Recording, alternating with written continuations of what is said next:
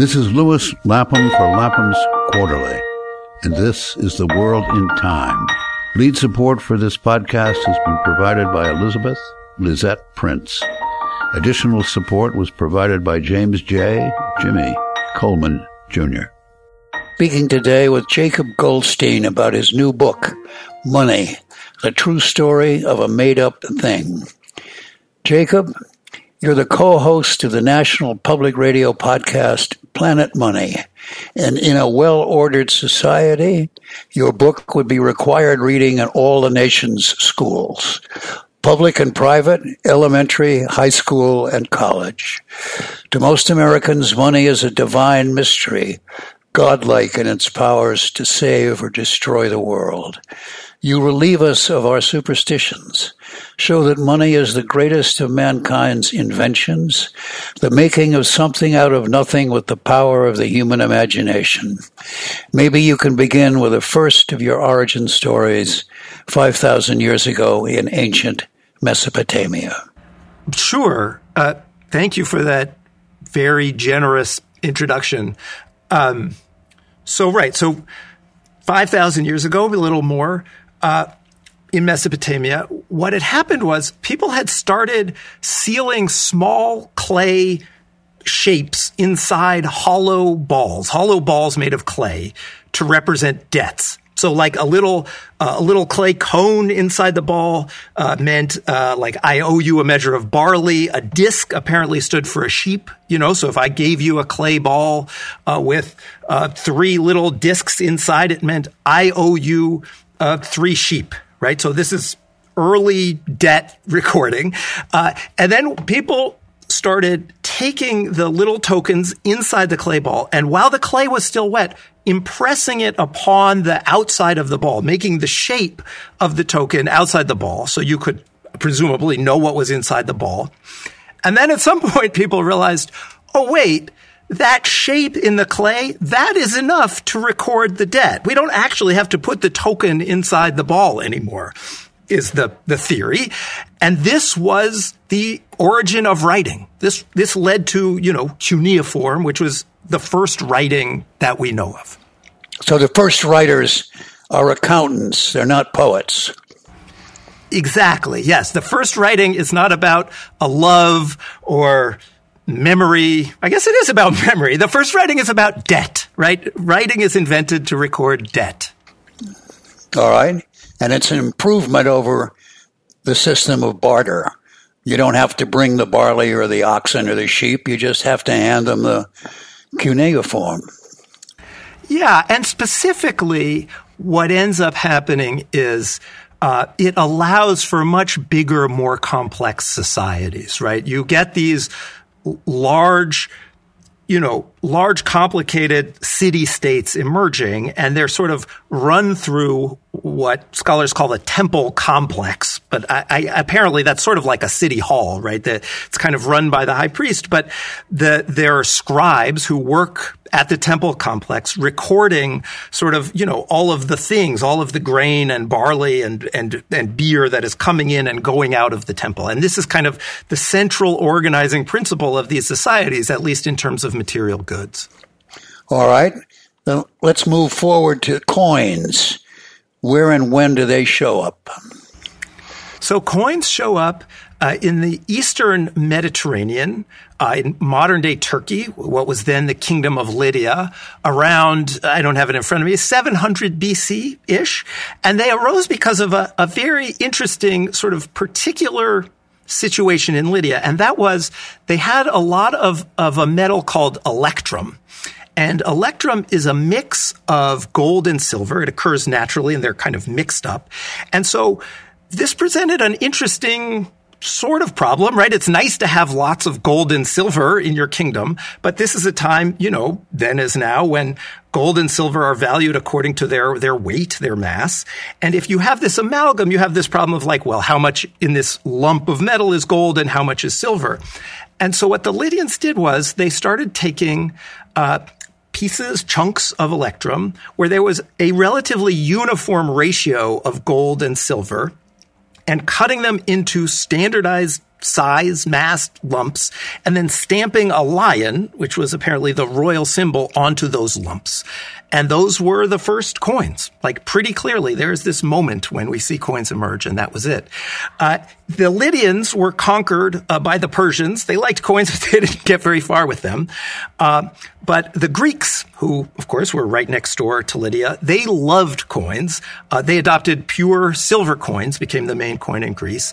And part of the reason, interestingly, that coins were so well suited to Greece was the Greeks were developing this new kind of society that was much less sort of top down than the, kind of priest king societies that had come before, right? This was a sort of proto-democracy, not great democracy by modern standards, but a new thing in the world.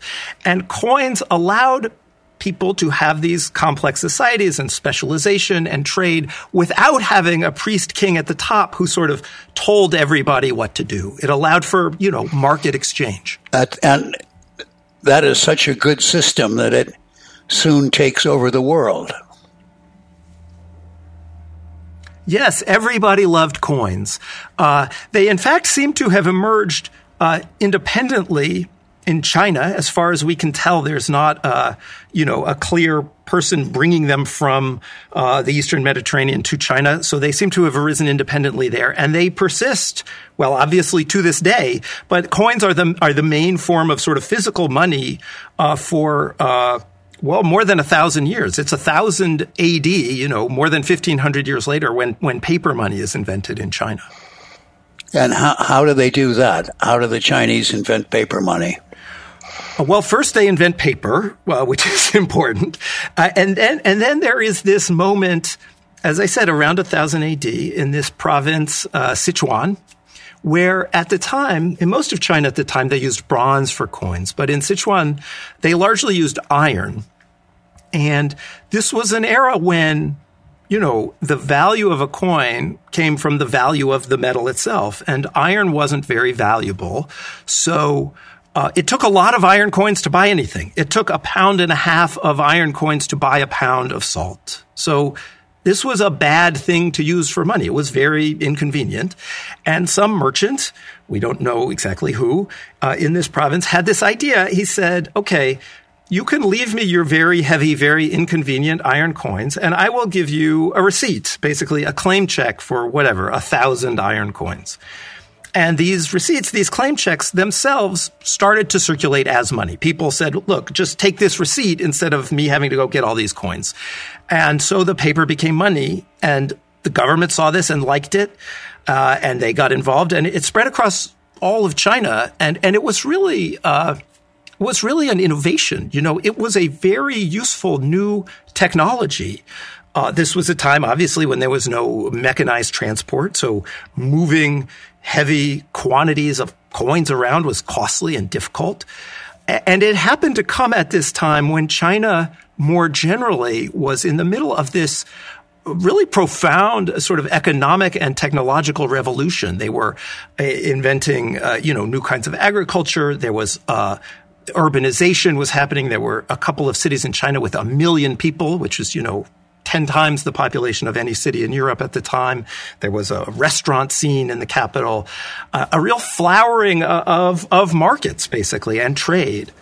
And the paper money facilitates that trade. I mean, you couldn't have had that kind of trade with heavy iron coins.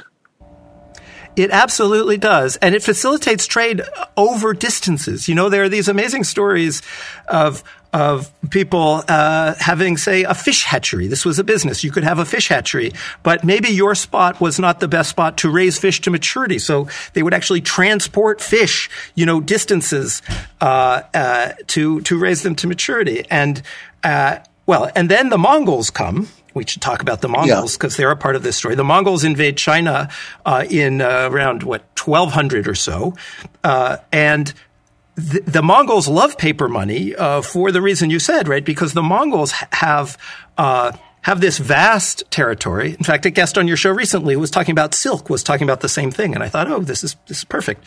They control much of Asia, right? And they are nomadic, and so they recognize immediately how great paper money is, right? You're riding on a horse across Asia, and you could carry a tremendous amount of value on a piece of paper instead of in pounds and pounds of coins. That is a breakthrough.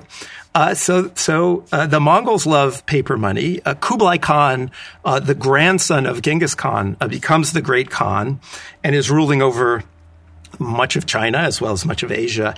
And he actually takes this next really profound step, sort of ahead of his time, where he actually says, okay, paper money has been this claim check for metal, a paper you can exchange for bronze coins typically. We're not going to do that anymore. Now the paper money is just going to be paper, which is, of course, the way money works today. But at the time, it must have been extraordinary.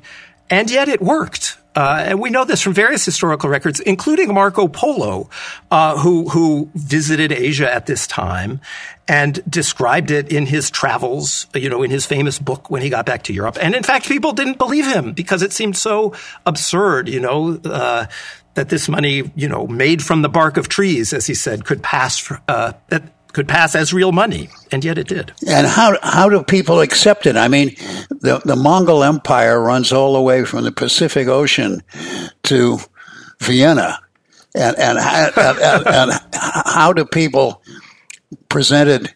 Let's say in Persia or in Turkey or in Greece with a piece of paper that they never heard of. How do they accept it as value? I don't know how well it worked in Persia or Greece, to be honest. I mean, China itself was quite large, and China had a longer history with paper money by this time.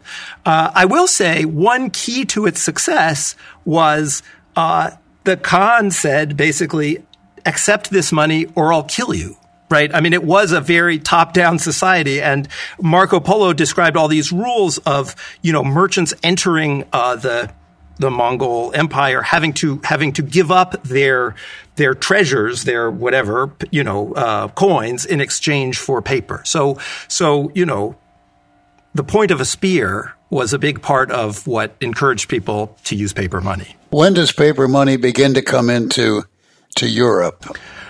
Not for a long time. And one detail I should mention is, after the Mongols were pushed out of China by what became the Ming Dynasty, the new rulers, the Ming Dynasty, actually didn't like paper money, really. They were wary of that whole kind of economic efflorescence that had happened, and, sort of dreamed of going back to this kind of idealized, self-sufficient agricultural past. And they got rid of paper money. China got rid of paper money altogether. And indeed, a lot of the sort of economic innovations that they had adopted went away. And in fact, the Chinese got poorer after that, which is a really useful lesson to me, not to be too reductive. But, we take some amount of economic progress for granted still, I think. And a clear point of that story is it doesn't have to go that way, right? A whole society can get poorer for hundreds of years. Which is why Europe, jumps well ahead of China in terms of scientific revolution and in terms of capitalism.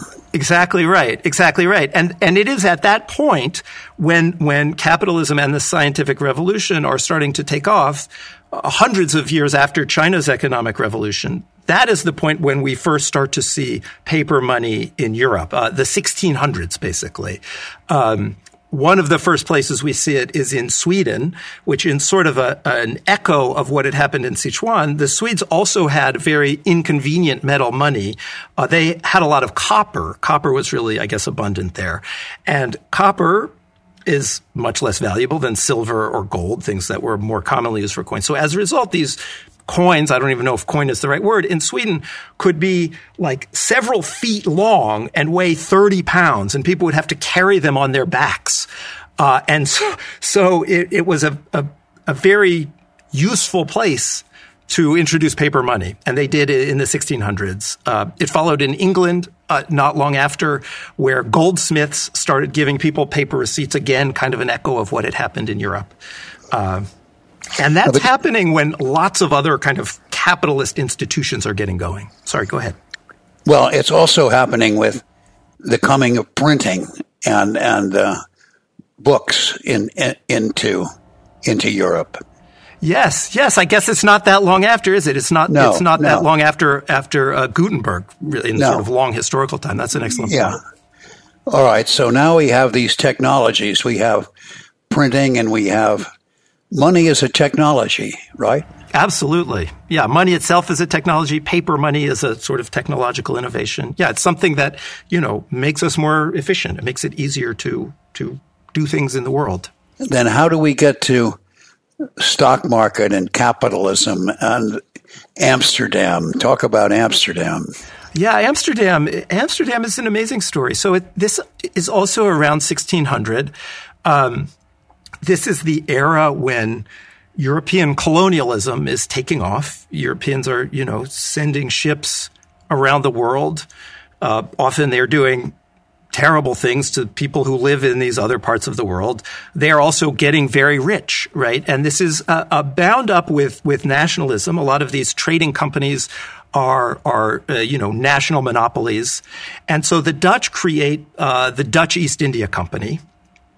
And there is this basic need that is, relevant for many kinds of businesses today even. And it is certainly relevant if you were starting a trading company where you want to build ships and send them, halfway around the world to try and bring back spices, in the case of the Dutch East India Company, to Europe so you can sell them for lots of money, right? And the basic problem is I have this plan, and this plan is going to make me a lot of money in the future, but I don't have enough money now to carry out the plan, right? I need lots of money to build the ships and hire the crews. And so in order to raise this money, the sort of stock market basically is invented, the joint stock company, a multinational corporation that sells stock, that sells fractional shares of itself to basically anybody who wants to buy them. So this happens in Amsterdam with the Dutch East India Company. Anybody who wants to buy a fractional share of this company can do so. And in a sort of new twist, they say, and also if you want to come into our office and sell your share to someone else, you can do that. You don't have to wait and, take a share of our profits in the future the way partnerships had worked before that. And that particular detail, that notion that you can sell your fractional share in the company whenever you want, basically, that is the revolutionary idea there. And pretty soon, a kind of informal stock exchange springs up on a bridge in town, on the bridge where ship captains come in so you can get the news first. People are out there kind of wheeling and dealing, trading stock. And there's so many people on the bridge that the city leaders in Amsterdam are like, let's just build a room, build a courtyard for all these people to go trade stock. And so they open basically the world's first stock exchange so people can trade their Dutch East India Company stock. And this is what's going on in Shakespeare's Merchant of Venice, because what comes out of Amsterdam comes into England, right? With their East India Company and their inventions of the stock market, and it's a work of great imaginative genius. Yes. The multinational corporation is an amazing invention. And, many multinational corporations have done many bad things. And so there are plenty of reasons to be wary. But also, it is a very clever invention that is very useful in many ways. It also founded America. I mean, the Massachusetts Bay Colony is a capitalist venture. Oh, interesting. I didn't know that one. Yeah. Wow. It was to bring back beaver felt. Right. Fur. Yeah. Well, that was Astor, right? The first New York fortunes. No. That's later. That's 100 years later. Yeah. Huh. But at the beginning, the whole principle of Puritan virtue is based on vice and luxury in London, where a beaver hat sold for as much as a farm. It was the height of fashion. But the company was set up like that, like a corporation, a joint venture. Stock company, a joint stock company. Yeah. Yeah. How'd it do? Do you know? they did well. Uh-huh. I mean, they did very well. And actually, the Puritans developed what they call a capitalist theology. The Protestant work ethic and the spirit of capitalism, is it that? Yes, right there. Yeah. Yeah, it's right there. Right. Well, Simon Schama, now I'm getting into stuff I know less well, and you may well know it better than I do, but Simon Schama wrote about, I think, the Dutch and their relationship to getting rich and how they would buy pictures with their money to sort of navigate their religion and their wealth. But that I'm on thin ice there. I don't know that so well. Well, it's a wonderful book, Schama. I mean, it's the embarrassment of riches. That's it. 17th century Holland. Yeah, that's that period that we're talking about. Well, let's move on now to the 17th century and the coming of the Bank of England, and we're moving toward where we are in modern finance. Explain in your discussion about stock market, explain what you mean when you say that the essence of finance is time travel. Yes. So two things. I mean, one, I should say that phrase I take from a contemporary writer, a guy named Matt Levine, who is a wonderful writer about finance. And so I should just credit him for that because it's his. Second, when I was talking before about starting a company with your plan to get money, but you don't have the money to do the things you need to do to get the money, that's when you need finance, right? I mean, to take a simple contemporary example, if you get a job, great, I'm going to get paid now, I'm going to have an income, but to get to my job, I need a car. I don't have the money now to buy a car, but if I can have a car, I'll have money in the future because I'll have a job. So what you need is a loan, simply. What you need is somebody to give you money now so that you can get more money later. Right? And the person giving you a loan is on the other sort of end of the time money spectrum. They have more money than they need now. What they want is more money later. So the elegant thing that finance does is it matches up people who want to move money around in time, right? The person who needs money now so that they can get money later with the person who has more money than they need now and is willing to give it up now for the chance of having even more money later. And the basic function of a bank is to match those people, to get in between those people. So it's that saving is about moving resources from the present into the future. And finance is about moving resources from the future back into the present. Yes, I believe you were quoting Matt Levine. I am. Who clearly said it better than I did. I did. So all credit to him. Yes. But this, of course, makes possible the immense multiplication of money because it can be loaned, and so it can be in more than one place at a time. So you get more and more money. Yes. Well, the more than one place at a time is an important point. And, you could have a world where people make loans and the money is not in more than one place at a time. But that is not our world, no. Right? Importantly, our world is built on what we call fractional reserve banking, which means in a simplified sense, if you put a deposit into the bank can then make a loan to someone else who will take that money and deposit it in their bank. And now what feels like the same dollar is in two places at once. It's in your bank account and it's in the bank account of the person who got the loan. And then that bank can lend it again, et cetera, et cetera. It doesn't exactly work that way, but it basically works that way. That is a sort of useful model of thinking about it. And it is, as you say, very powerful. It makes it easier to get a loan. It makes it easier for there to be more money in the world when we need more money. It's hard to imagine now, but before finance was sort of fully developed, there were times when a big problem in the world was just that there was not enough money. And I don't mean enough wealth, but not enough stuff of money to go around. And so fractional reserve banking is useful in that way. There is this inherent problem, and I think it is intuitive when you first hear the description of like, wait, my dollar is also in someone else's bank account. How does that work? The intuitive problem is if everybody goes and asks for their money back at the same time, the whole system collapses. And that is a real problem. And we have solved it some. We have mitigated it by having, a central bank that can lend into panics, by having the federal government guarantee bank deposits up to a relatively large amount. But it is still there, and it is at the root of financial crises.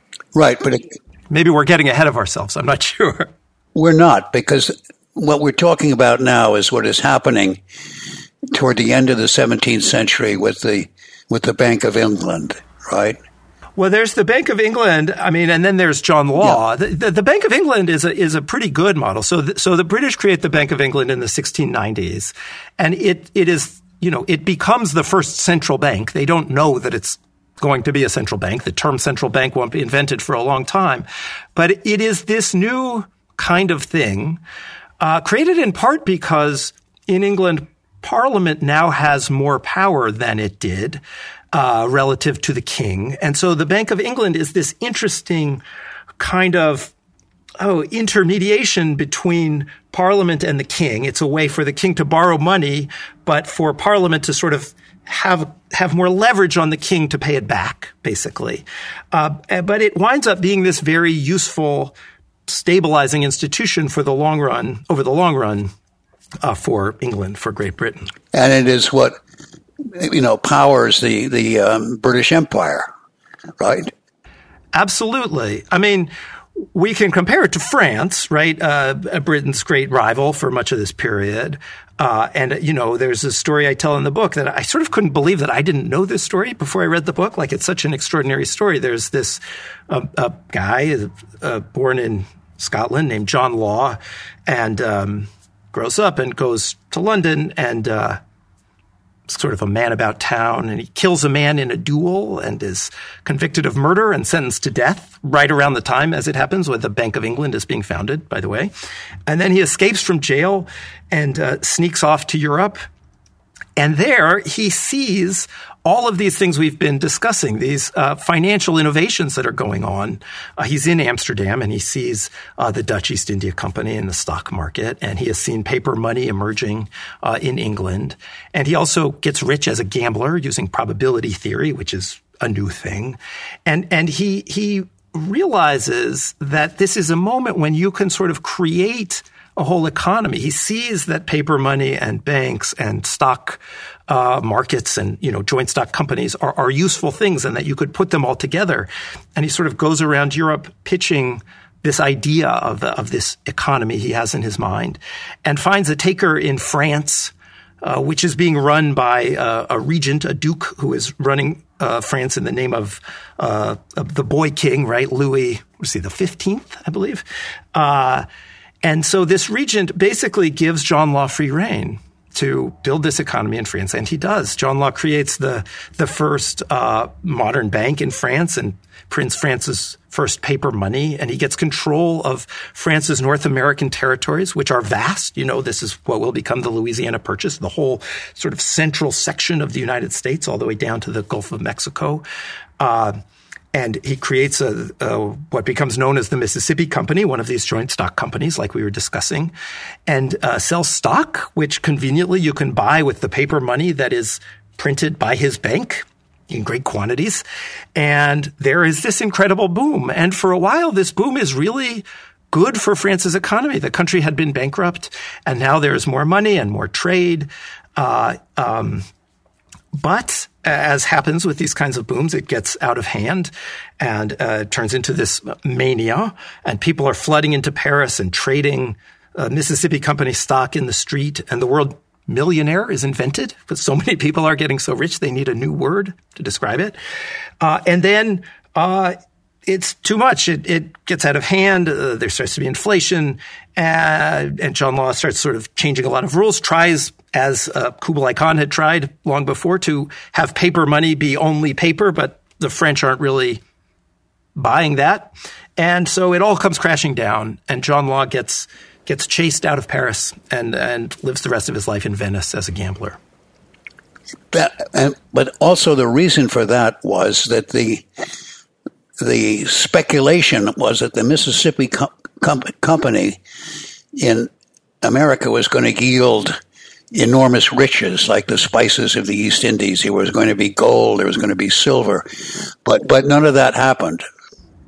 That's right. And like the Spanish, right? The Spanish had brought back from Latin America, from what's now Latin America, a tremendous amount of silver, tremendous amount of wealth. And so that was the expectation. There were stories that, there is a mountain full of emeralds somewhere in the Mississippi. And it went terribly. I mean, they did name, the Duke who was the regent of France. He was the Duke of Orleans, the Duke of Orleans. So they named the capital of this new territory after him, right? That's where we get New Orleans, kind of delightfully. But even New Orleans itself was just, a few houses only. Most of the people who went died of disease. And so, yes, there was a notion of real economic returns. Maybe it wasn't all foolishness, right? Maybe there was some plausible story about real wealth coming from this land, but that didn't happen. All right, let's move forward into the 18th and 19th century and talk about the gold standard. Sure. What is the gold standard, and how did that get up and running, and how did that work? So for a long time, money had been exchangeable typically for either gold or silver. And it was complicated, and the sort of setting the ratio right was complicated because you have a market value for the metal itself, and then you have the sort of exchange value for the currency, and things were quite often getting out of whack. And so in the first half of the 1800s, Great Britain, which at the time was, the most important economy in the world, said, we're just going to make gold money. The pound is going to be exchangeable at a fixed rate for gold. The definition of a pound is a certain amount of gold. Today, tomorrow, forever. That is the meaning of the pound sterling. It has nothing to do with sterling silver anymore. It's just gold. And all of the other major economies in the world, including the United States, followed and set up the same rules. So what you had in the 19th century was this era when each currency was defined as a fixed amount of gold. And that had one of the effects of that was that it also meant that each currency was the same, had a fixed value relative to every other currency, right? So today we're used to the relative values of currencies fluctuating. But under the gold standard, that didn't happen, right? So $20 in some sense always got you an ounce of gold year in and year out. And $1 always got you the same amount of pounds or of French francs year in and year out. And why does that fall apart? Or why is that doesn't work out so well? Why, I mean, I think you say that the gold standard was what got us into the Great Depression of the 30s. Yes, that is the case. So what happened was it worked okay for a while. It was useful to have a fixed exchange rate among major currencies. It made trade easier, and this was an era of globalization. It started to kind of fall apart after World War I. As we know, there was an incredible amount of debt, and there was reparations imposed on Germany and a whole web of debts and reparations that were sort of straining the world economy in the 20s. But as you say, the real crisis, the real collapse came in the 30s. And the basic problem is this. What happened in the Depression was, first, there was a normal economic decline. But then it started to get worse and worse, and you had prices falling, which is a problem that we're not used to, right? In our world, we don't even think of falling prices as a problem. It sounds nice, lower prices. But it was a problem because people's wages were falling along with prices, which, okay, sort of fair enough. But the thing that was not falling was people's debts. Right? Your debts don't fall when prices and wages fall. You take out a loan and then the depression hits, and your loan is the same amount in dollars, but your pay is lower, right? So people are buried in their debts. In real terms, their debts are getting bigger, right? You have to work more and more to pay off the same amount of debt. And that is the fundamental economic disaster, right? It also means that people stop buying stuff, basically, because if you think prices are going to be cheaper in a year, you'll wait to buy something. So you have people getting crushed under debts that in real terms are getting larger and larger. They're defaulting on their debts. That's making banks go bankrupt. You have people buying less and less stuff. That's causing this industrial collapse. And so the solution to that problem is basically to print more money. It's to stop the fall in prices. And the way you stop the fall in prices is to print more money. But of course, the point of the gold standard is you can't just print more money, right? It's why people who like the gold standard, because you can't just print more money. And so this is the problem. And things are just getting worse and worse because the gold standard had such a firm grip on people's worldview. I mean, maybe the most interesting thing to me about this whole period is that fact, right? It's striking to me through the whole history of money how people tend to think that whatever is money at a given moment, whatever set of rules makes up money at a given moment, is just the only way the world could be, right? And that was particularly strong during the gold standard, this gold standard mentality. And so the world is collapsing under the Depression, driven largely by the rules of the gold standard that are preventing governments from addressing the fundamental problem. Finally, the story in this country, at least, is that Franklin Roosevelt gets elected, takes office in 1933, and pretty quickly just says, we don't have to do this anymore. Like, we can print more money. A dollar doesn't have to buy you the same amount of gold. We can fight the fall in prices by devaluing the dollar in terms of gold, effectively printing more money. And his own advisors say, you can't do that. One of them says it's the end of Western civilization. But he does it. He essentially, for practical purposes, takes the U.S. off the gold standard, and it works. I mean, it's not the end of the Depression. That will take a long time, obviously, but it is clear that that is the moment when things start getting better. Well, let's skip forward to where we are now.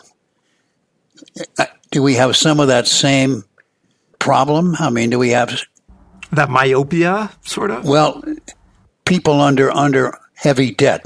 The problem in the Depression was not so much the level of the debt, but the direction, right? When prices are falling, a fixed amount of debt becomes harder and harder to pay off. I see. When prices and wages, I should say, are falling, a fixed amount of debt becomes harder and harder to pay off. Essentially, falling prices are bad for debtors and good for creditors, actually. It means you get paid back in money that buys more. Rising prices, inflation, is good for a debtor and bad for a creditor, right? If you take out a mortgage and inflation goes way up, it's much easier to pay off your mortgage. Your wages tend to rise with inflation, and so less work lets you pay your mortgage. So debt is obviously still a problem for many people, but the core problem in the Depression was deflation, was the falling prices and wages. And we don't, fortunately, have that problem now.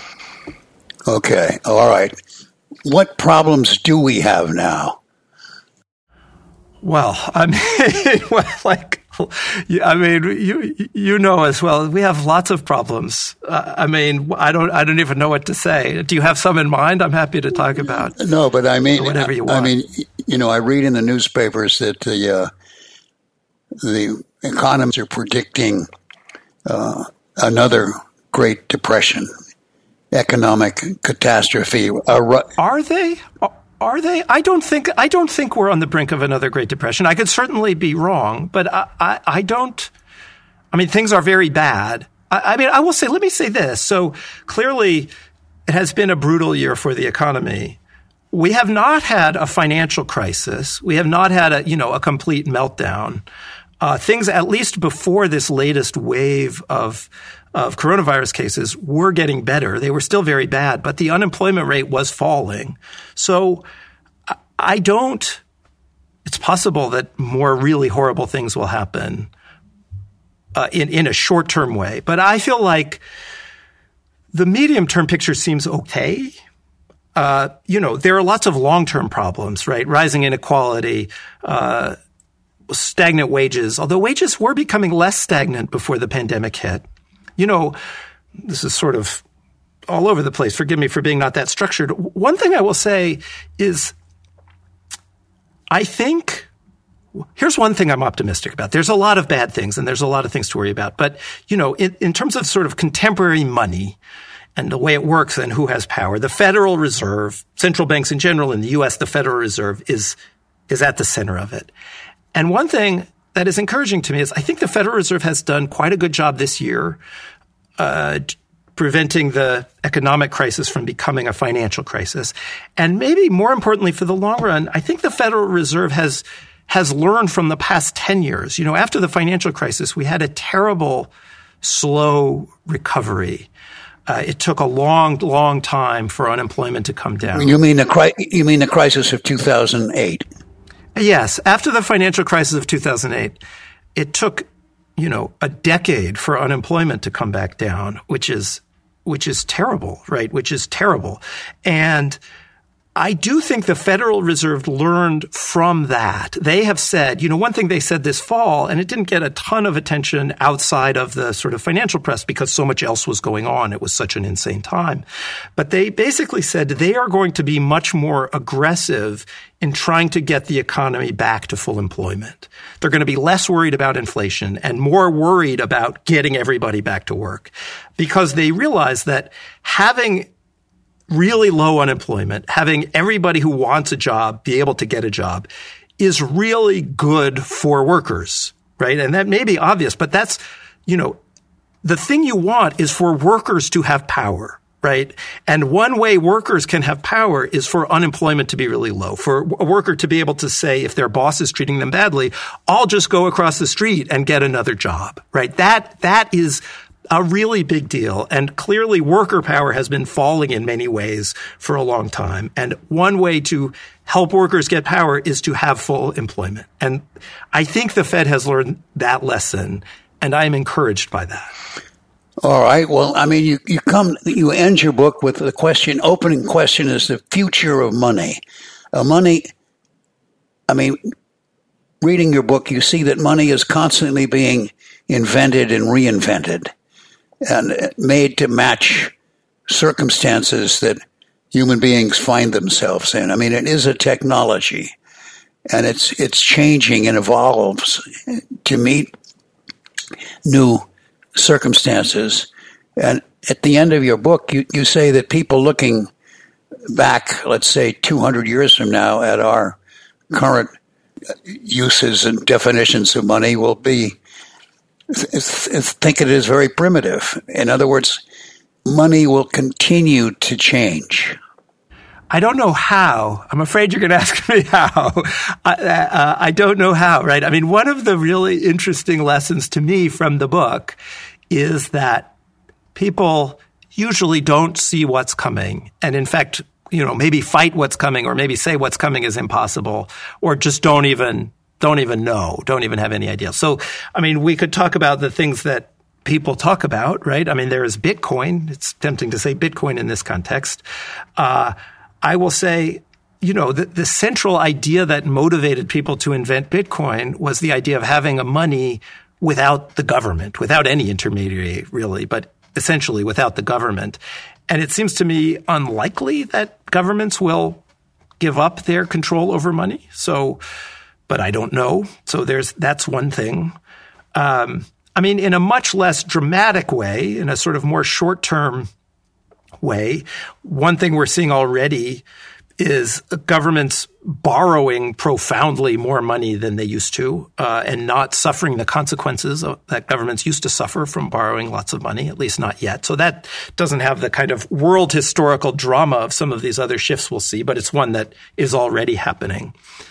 But it's interesting and sort of exciting to realize that we're just in the middle of some story and we have no idea what's coming next. Yes, but the great positive lesson that I draw from reading your book is that money is human and not divine. In other words, it's something made by men for the use of mortal men. Yes. It's energy, so that it's something we can make, and it's subject to the power of the human imagination. Yeah, it's a choice, right? It doesn't feel like a choice. It feels like something that just exists, like water or something. But it's not that at all. It's a set of rules, and we get to make up the rules. even though it, doesn't feel that way. It really is. And we can change it if we want to. Or if we have to. More often because we have to, right. More often because there's some complete collapse and disaster, and we say, oh, my God, we got to do something else. Listen, Jacob Goldstein, it's been a pleasure to talk to you about your new book, The World in Time, Money, the True Story of a Made-Up Thing. Thank you. Oh, thank you so much for having me on the show. It really means a lot to me. I've been a fan of yours for a long time.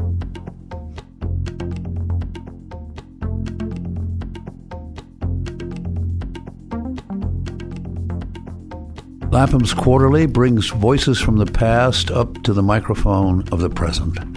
Save more than 30% off the cover price and subscribe today for only $49. Visit laphamsquarterly.org/podcast for more details.